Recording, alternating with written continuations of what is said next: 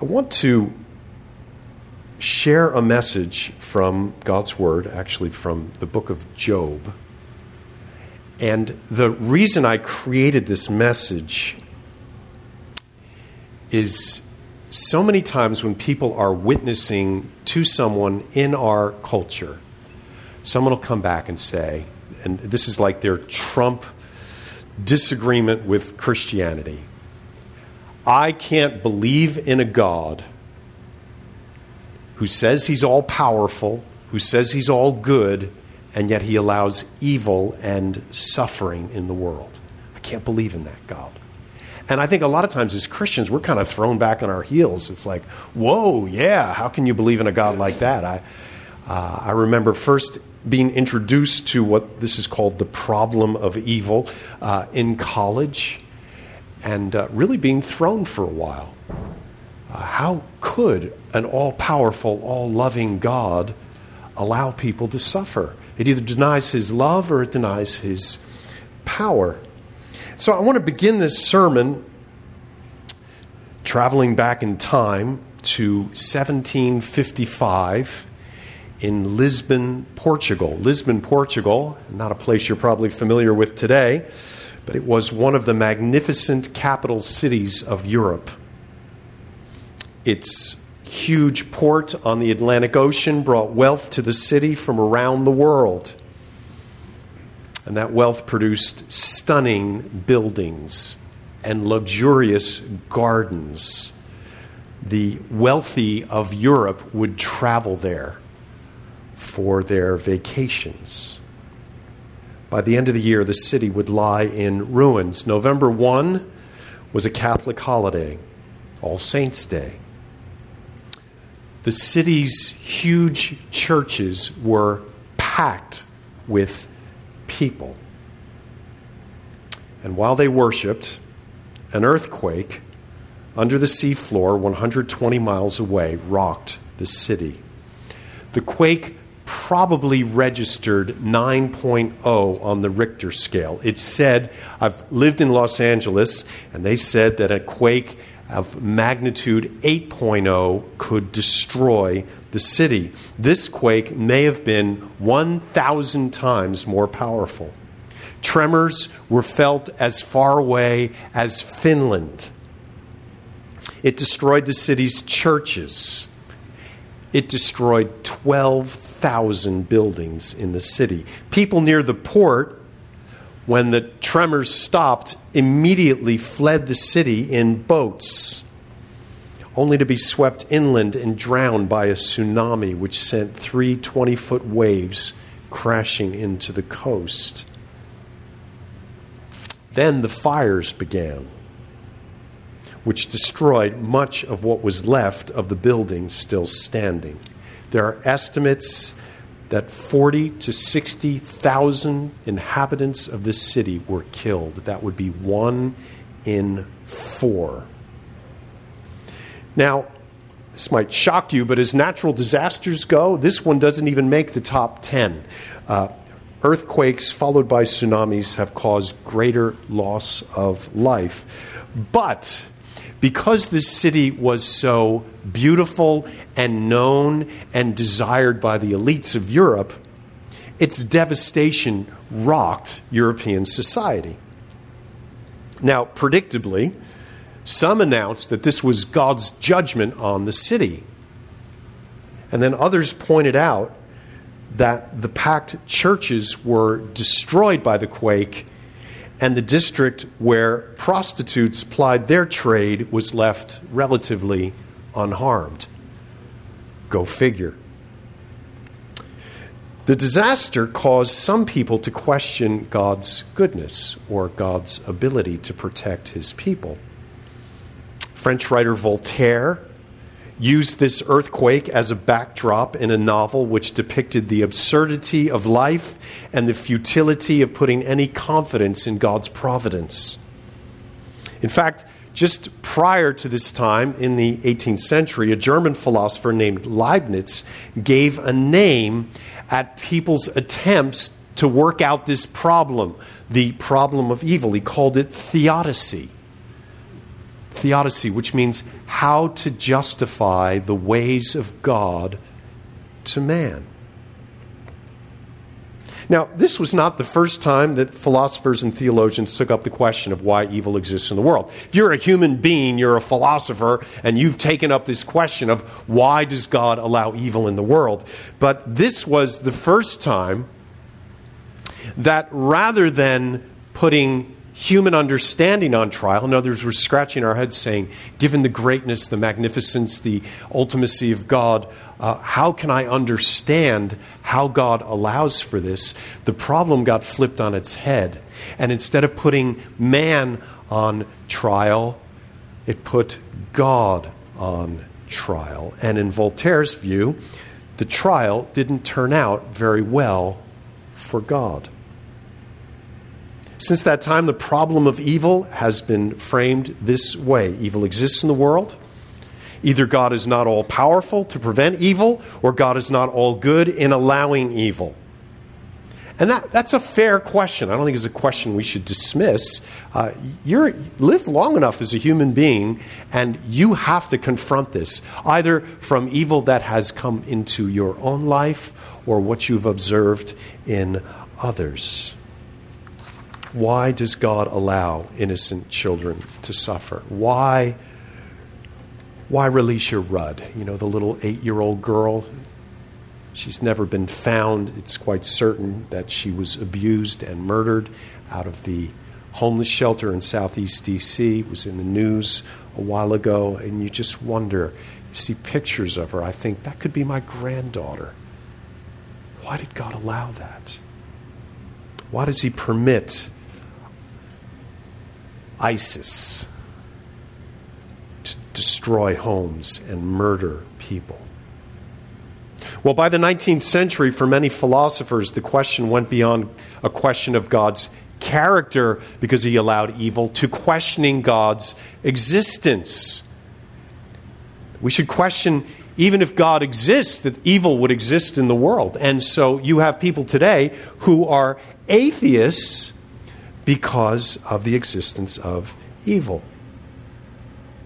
And it's not just philosophers. This isn't just a philosophical question. I remember talking with a young woman who told me that when she was 11 years old, her mother was diagnosed with cancer. She said she prayed to God, God, if you're there, heal my mother. Her mother died, and so she concluded God does not exist. No one was home to hear my prayer. So evil is a problem. Everyone agrees with that. When cancer strikes, when war reduces a society to destitution, when a child is wantonly abused or neglected, or a superstorm kills thousands, leaving hundreds of thousands homeless, or an airliner is shot out of the sky for no good reason. This is not the way things are supposed to be, and the human heart should rise up and say, this is wrong. Some of you in this room are more familiar with this than others of us because your career, your life occupation, your vocation is devoted to fighting evil. If you practice medicine, or you were involved in law enforcement, or the military, or fire protection, you are daily seeing the effects of evil. But all of us face this, and for some of us, it can drive us to depression or despair. So all that's leading up to, what does the Bible have to say about this? And what do we say to a person who says, I can't believe in God because evil exists in the world? I can't even consider becoming a Christian when you tell me this God is a God of love. Now, the problem, and the title of this message, by the way, is The Problem with the Problem of Evil. Because the way people frame the question brings with it certain presuppositions. And so we've got to examine the question before we consider the answer. How you frame the question shapes the discussion. And there are assumptions behind this question which are simply not true. And we're going to look at those questions, and we're going to look at why there is a problem with this problem of evil. So we're going to look at the book of Job. Open to Job chapter 38. And while you're turning there, the first point I want to make today is that the problem with the problem of evil is that we assume God is small and we are big. There's an assumption in asking this question. It says, God is small and I am big. Now, most people in this room know this book, but I'm going to review.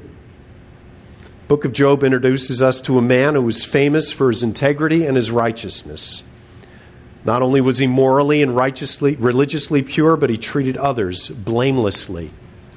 He lived a very prosperous life. He was well known for being blessed by God. Unbeknownst to Job, Satan appeared before God and told God that Job's righteousness was simply the man's attempts to stay on the gravy train of God's blessing. It had nothing to do with Job loving or honoring or worshiping God. So God permitted Satan to cause unimaginable suffering to come on the man. So in one day, he loses his fortune and his family. In one day, he was reduced to poverty and childlessness. His life was ruined. And still he worshiped God. So God brags about him to Satan. He says, you see, you were wrong. So Satan upped the ante. He says he worships you because he still has his health. So God permitted Satan to take that as well. The man ends up with painful boils from the bottom of his feet to the crown of his head. Well, word gets out that Job's life has been wrecked, and he has three friends come from a distant land to comfort him and to counsel him. When you read through the book of Job, you find out that most of what they say about God is actually quite accurate. But still, their basic message was at fault. Here's what they said to Job. Job, here's our diagnosis for why this evil has befallen you. You are suffering for hidden sins. God is punishing you for sins that you are refusing to confess. If you just repent, God will make it all better. Well, Job, instead of going into this deep period of introspection, he says, no way. I've lived a blameless life. Blameless in the sense, not that it's sinless, but anytime I've done wrong, I've made it right. I've done the right thing. There's nothing sinful in my life to warrant God's treating me this way. And so for 35 chapters of a 42-chapter book, we have Job and his friends back and forth about why Job should be suffering. Then we get to chapter 38. When God finally enters into this very painful conversation. Look at how he begins his answer to Job as to why he is suffering as he is. Then the Lord answered Job out of the whirlwind and said, "Who is this that darkens counsel by words without knowledge? Dress for action like a man. I will question you, and you make it known to me. Where were you when I laid the foundation of the earth? Tell me if you have understanding. Who determined its measurements? Surely you know.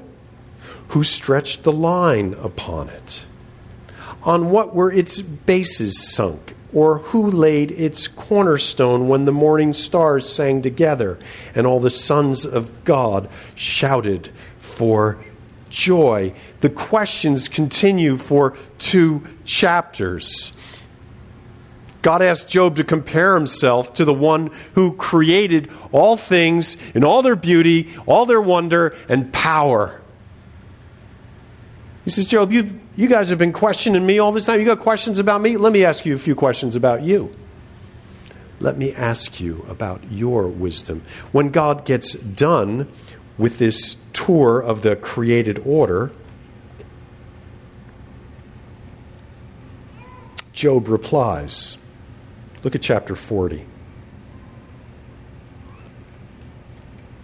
God concludes this extended questions about whether Job has all these things about creation figured out.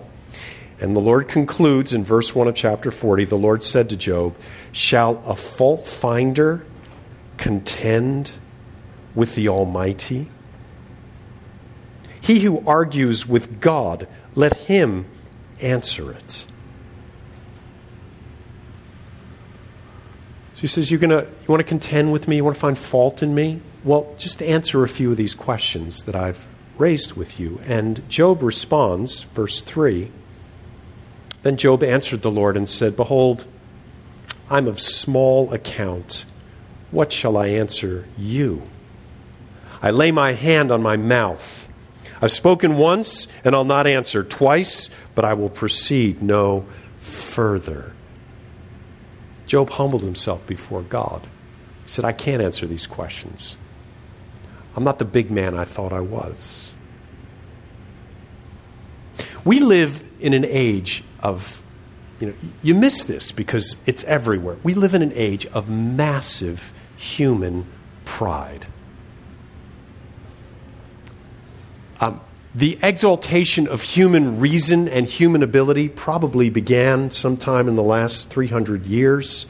It started with intellectuals. It then moved to everybody. Pride defines just about all of us. And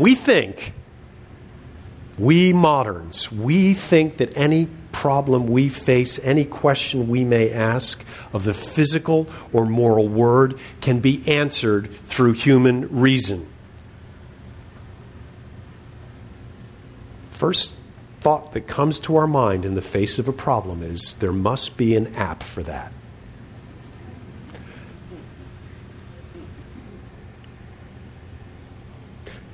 Philosopher John Locke, writing in the 17th century, sentence is a little hard. Listen carefully. He said, reason, which is the voice of God in man. Well, that's astounding. Reason, which is the voice of God in man, could not but teach him and assure him that pursuing that natural inclination that man has to preserve his being. So Locke is saying that if you use your reason to pursue what will preserve your being,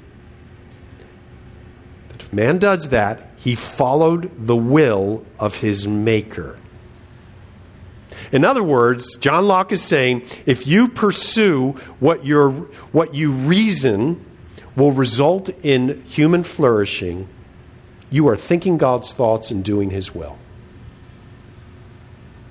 So what's a good life look like? I'm running after that. I'm trying to find my way to that.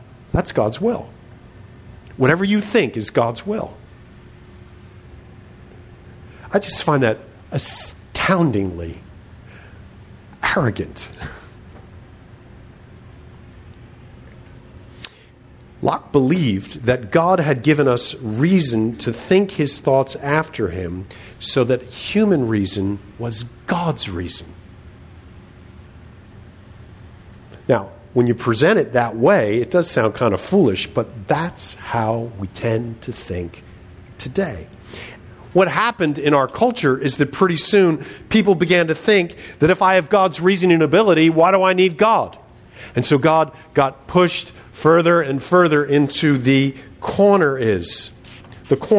Problem is, you have to strain pretty hard to make human reason live up to John Locke's lofty abilities. How many of us have used reason to screw up really bad?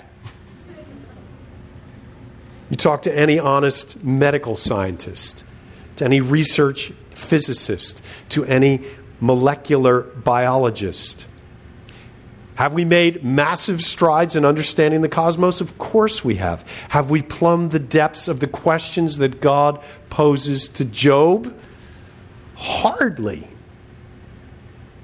I've heard biologists say that the deeper they go in understanding the structure, the molecular and anatomic, the tiniest structures of the cell, the less they know. It's far more complicated than they ever dreamed.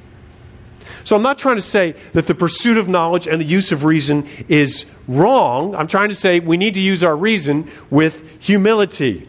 There are some questions that may not be answerable, and God's willingness to allow evil to exist in the world is one of those questions. We just live in this age of great confidence. Pride grows like crabgrass everywhere.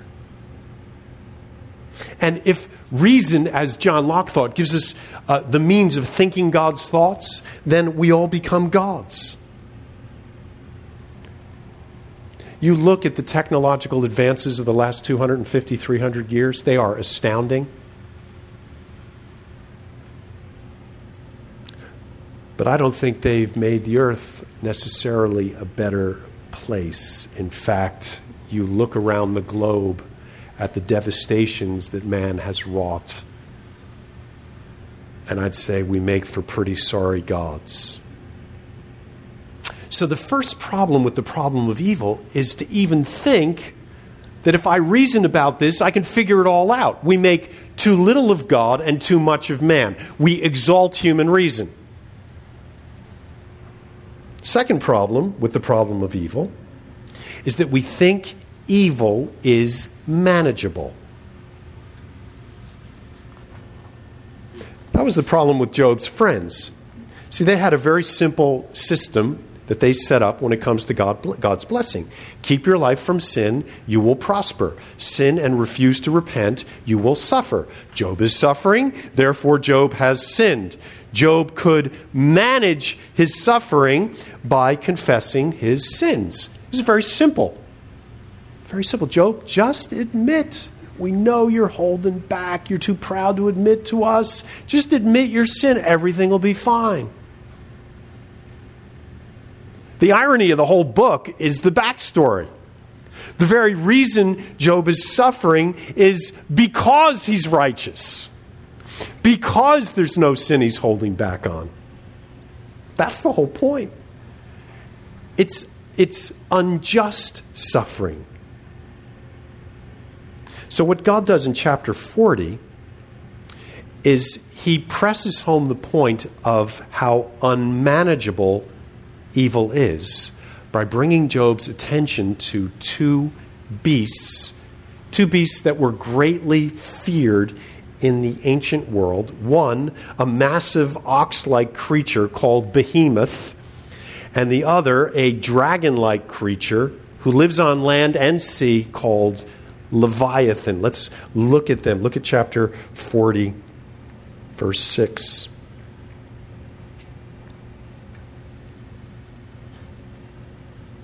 Verse 15. Behold, Behemoth, which I made as I made you, eats grass like an ox. Behold, his strength in his loins and his power in the muscles of his belly. He makes his tail stiff like a cedar. The sinews of his thighs are knit together. His bones are tubes of bronze, his limbs like bars of iron. He is the first of the works of God. Let him who made him bring near his sword. For the mountains yield food for him, where all the wild beasts play. Under the lotus plant he lies, in the shelter of the reeds and in the marsh. For his shade, the lotus trees cover him. The willows of the brooks surround him. Behold, if the river is turbulent, he is not frightened. He is confident, though Jordan rushes against his mouth.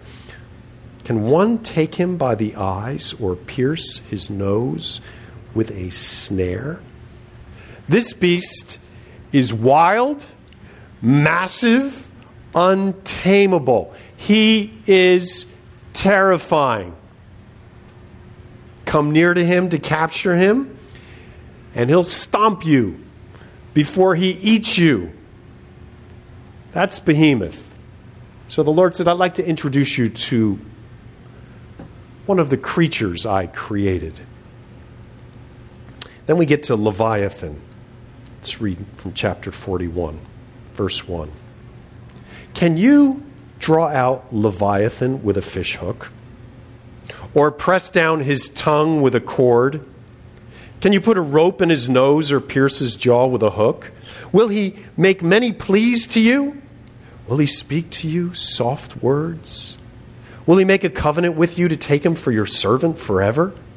Will you play with him as with a bird? Or will you put a leash on him for your girls?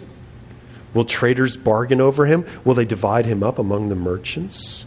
Can you fill his skin with harpoons or his head with fishing spears? Lay your hands on him. Remember the battle. You'll not do it again. Look at verse 20. You have to skip because of time. Out of his nostrils comes forth smoke, as from a boiling pot and burning rushes. His breath kindles coals, and a flame comes forth from his mouth. Down to verse 26. Though the sword reaches him, it does not avail, nor the spear, the dart, or the javelin. He counts iron as straw, and bronze as rotted wood. The arrows cannot make him flee. For him, sling stones are turned to stubble. Clubs are counted as stubble. He laughs at the rattle of javelins. His underparts are like sharp potsherds. He spreads himself like a threshing sledge on the mire. He makes the deep boil like a pot. He makes the sea like a pot of ointment. Behind him he leaves a shining wake. One would think the deep to be white-haired. On earth there is not like him a creature without fear. He sees everything that is high. He is the king over all the sons of pride.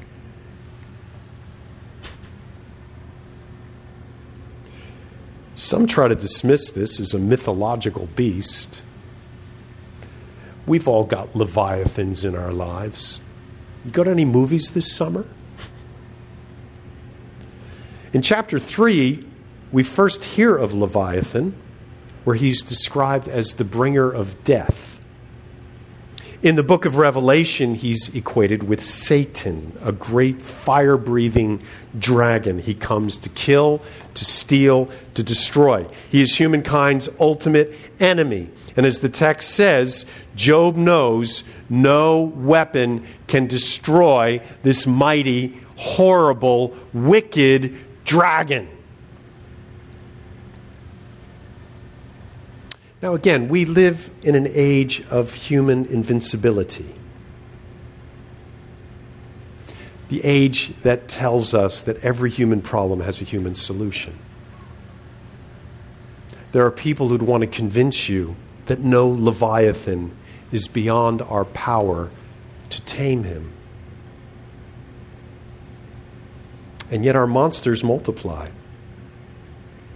You think of the destructive power of the weapons of war today. We can slow cancer down, we can even cure it, but we still all die. Superstorms threaten our great cities, and super bugs threaten to eat us from the inside out. And if we can dodge all those bullets, global warming, and the earth is undeniably getting warmer, and we have no idea what the consequences may be. At some point, you have to realize that we may, by the grace of God, be able to ward off evil. Ultimately, the final destructive power of Leviathan, which is death, comes to all of us. So those who challenge God for allowing evil in the world have only themselves to fall back on. And so we spend our lives thinking, I can manage that. We can fix that. I'll Google it. Somebody solved this problem before. Evil is not ultimately manageable. A third problem with the problem of evil is that we think God is impersonal. And this is, I think, the glory of the book of Job. But it's easy to miss this point. Look at chapter 42. Then Job answered the Lord and said, I know that you can do all things, that no purpose of yours can be thwarted. Who is this that hides counsel without knowledge? Therefore, and he's referring to himself, therefore, I have uttered what I did not understand, things too wonderful for me, which I did not know. Hear, and I will speak. I will question you, and you will make it known to me. I had heard of you by the hearing of the ear, but now my eyes see you. Therefore, I despise myself and repent in dust and ashes. Now, you can see here that Job has come to realize that he is small and God is big. He's come to realize evil is not manageable ultimately. But the thing that is so amazing about these 6 verses is that Job is acknowledging that God, in all his greatness, in all his power, in all his inscrutability, wants a relationship with Job. Look at verse 4. It's fascinating. Job says, hear. He's speaking to God. He says, hear, and I'll speak. I will question you, and you make it known to me. Job is stating that God listens to his questions and answers them. Now, the background to this is found in chapter 31. Don't go there because we don't have time. But after Job becomes totally frustrated with his friends and the way they've been pressing him all this time, he makes an appeal in their presence to God. Verse 35, oh, that I had one to hear me. Here is my signature. He's saying, I'm signing off on this argument. Let the Almighty answer me. Oh, that I had the indictment written by my adversary. She's saying, you're charging me with wrongdoing? Let's take the indictment. Surely I would carry it on my shoulder. I would bind it on me as a crown. I would give God an account of my steps. Like a prince, I would approach him. So Job is saying to his friends, you can bring your charges against me. I'm appealing my case to God. So in chapter 38, when the Lord finally answers Job, he says, we read it already in verse 3, dress for action like a man. I'll question you, you answer me. Here's the point. Here's the point of the book of Job. God owed Job no answer. God could have told Job to just shut up. You don't know what you're talking about. You should submit to the pain and worship me. Instead, God says, Job, I'll enter into your questions. I'll enter into those questions that have been brought on by this horrible pain you've endured. I'll disclose myself to you. I will relate to you in your pain and your perplexity.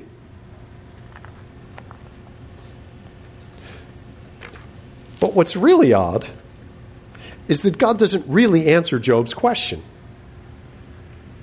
The book of Job is not a theodicy. It does not justify the ways of God to man. God does not justify his ways to Job. All God does is reveal himself. He reveals his power and his skill and his beauty and his terror. He reveals that Behemoth and Leviathan may be terrifying, but they are God's creation under his control. I made them, he says to Job, and even though you're no match for them, they are under my control. Notice, God doesn't rebuke Job's complaint. You think it's kind of arrogant? Job says, I'm innocent, I want God to be my judge. Never rebukes him for that. He doesn't punish him for questioning his plight. Job spends chapters complaining about his situation. God never corrects him, never punishes him for that. Instead, God engages Job. Instead, Job enters into a relationship with God at God's invitation. This book's not pretty. Life is not pretty, except for certain occasions. Like Olivia sitting over there in the stroller. Okay? It's hard. It's confusing. What God says is, I'm not going to answer all your questions. Here's what I'm going to do. I'm going to enter into relationship with you. I'm going to enter into your pain. I'm going to entertain your questions, and I'm going to answer them by showing you myself. God could have ended the whole affair in chapter 31. He could have said, okay, Job's friends, game over. I'm going to tell you what's going on here. Satan wanted to test Job because Job is righteous, so I allowed it, and Job passed the test. And Job proved that true worship with no strings attached, exists on the earth. That people follow God for who He is and not what He gives them. Instead of doing that, I mean, it blows my mind. At the end of chapter 42, I think Job got all this, got double back, but he never found out why he lost the stuff in the first place.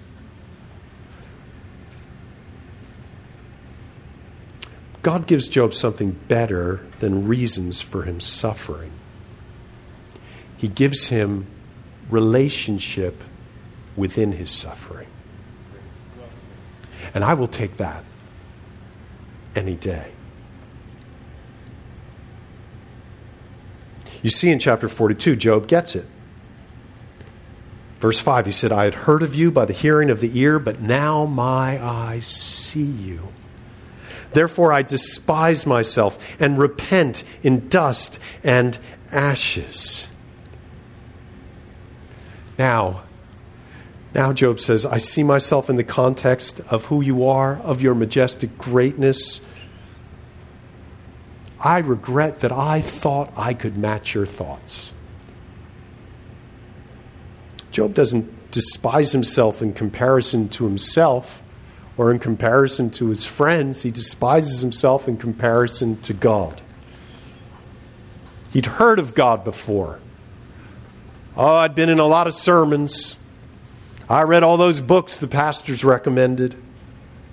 I've got good theology.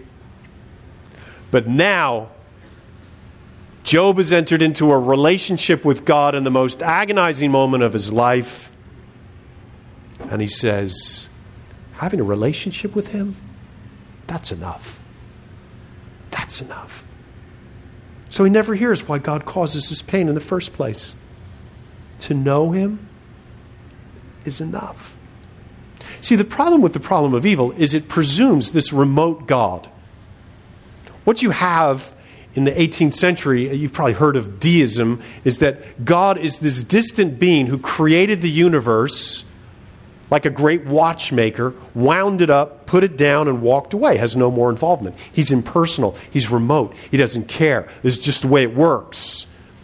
Use your reason to figure it out. He put you on this earth with reason so you could run the thing in His absence. That is not the God of the Bible. He is personal. He enters into your suffering, your pain, your perplexity.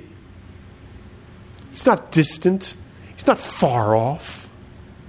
He draws near to those who draw near to Him in their pain.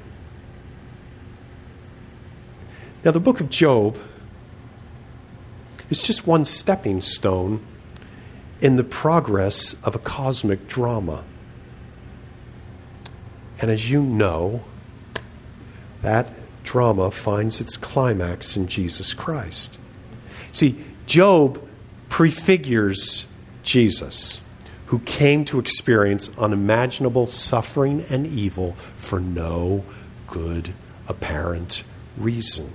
The ultimate righteous man experiences the ultimate degradation and shame, physical and psychological torment, relational alienation like no human being ever has or ever will known. He came as a man. He made himself small. He was born to poor parents. He lived through all the indignities that you and I face, and then far, far worse. He showed that through faith in God, the sick and the insane could be healed. Storms could be stopped. The dead could rise again.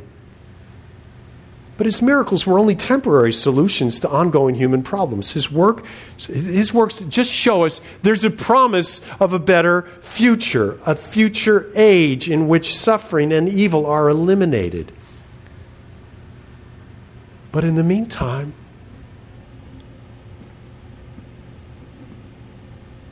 well, really, ultimately, after he demonstrates all this power, he becomes powerless. And he enters into our pain by suffering a grossly unjust trial, shameful treatment, public humiliation, and then the absolute rejection of his Father, who abandoned him to death on a cross so that he could die the death that you and I deserve. That should cause questions about God. Why would you do this to your Son? Forget about my stuff. Jesus showed that he defeated Leviathan when he rose again. It's all taken care of. But the Bible never answers Leibniz's question, why does a good and powerful God allow evil and suffering? And the Bible doesn't treat you and me like somehow we are owed an answer. And if we just think long enough, we can come up with it. And if we think long enough and think we can't come up with it, well, then God must not exist. There are hints as to, and we see God causes all things to work together for the good. We hang on to that. But they are not comprehensive answers. What the Bible does is reveal a transcendent God who dwells in unapproachable wisdom and majesty. A God who has all power over all evil, even the greatest evil, death itself. A God who was willing to take on human flesh, suffer unimaginable evil, and conquer it. And out of that experience, that God offers you relationship. Real, sympathetic relationship. He'll enter into your questions, your complaints, your pleas. And he will treat you with dignity as one made in the image of God. When you see the face of God in the face of Christ, like Job, you say, that's enough. That's all I need. I repent of thinking I can play in your league, or that I can know all that you know. It's enough for me to worship. The problem with the problem of evil is that we think way too much of ourselves. The problem with the problem of evil is we think we can manage the evil that comes into our lives. The problem with the problem of evil is that we think God is impersonal and uncaring.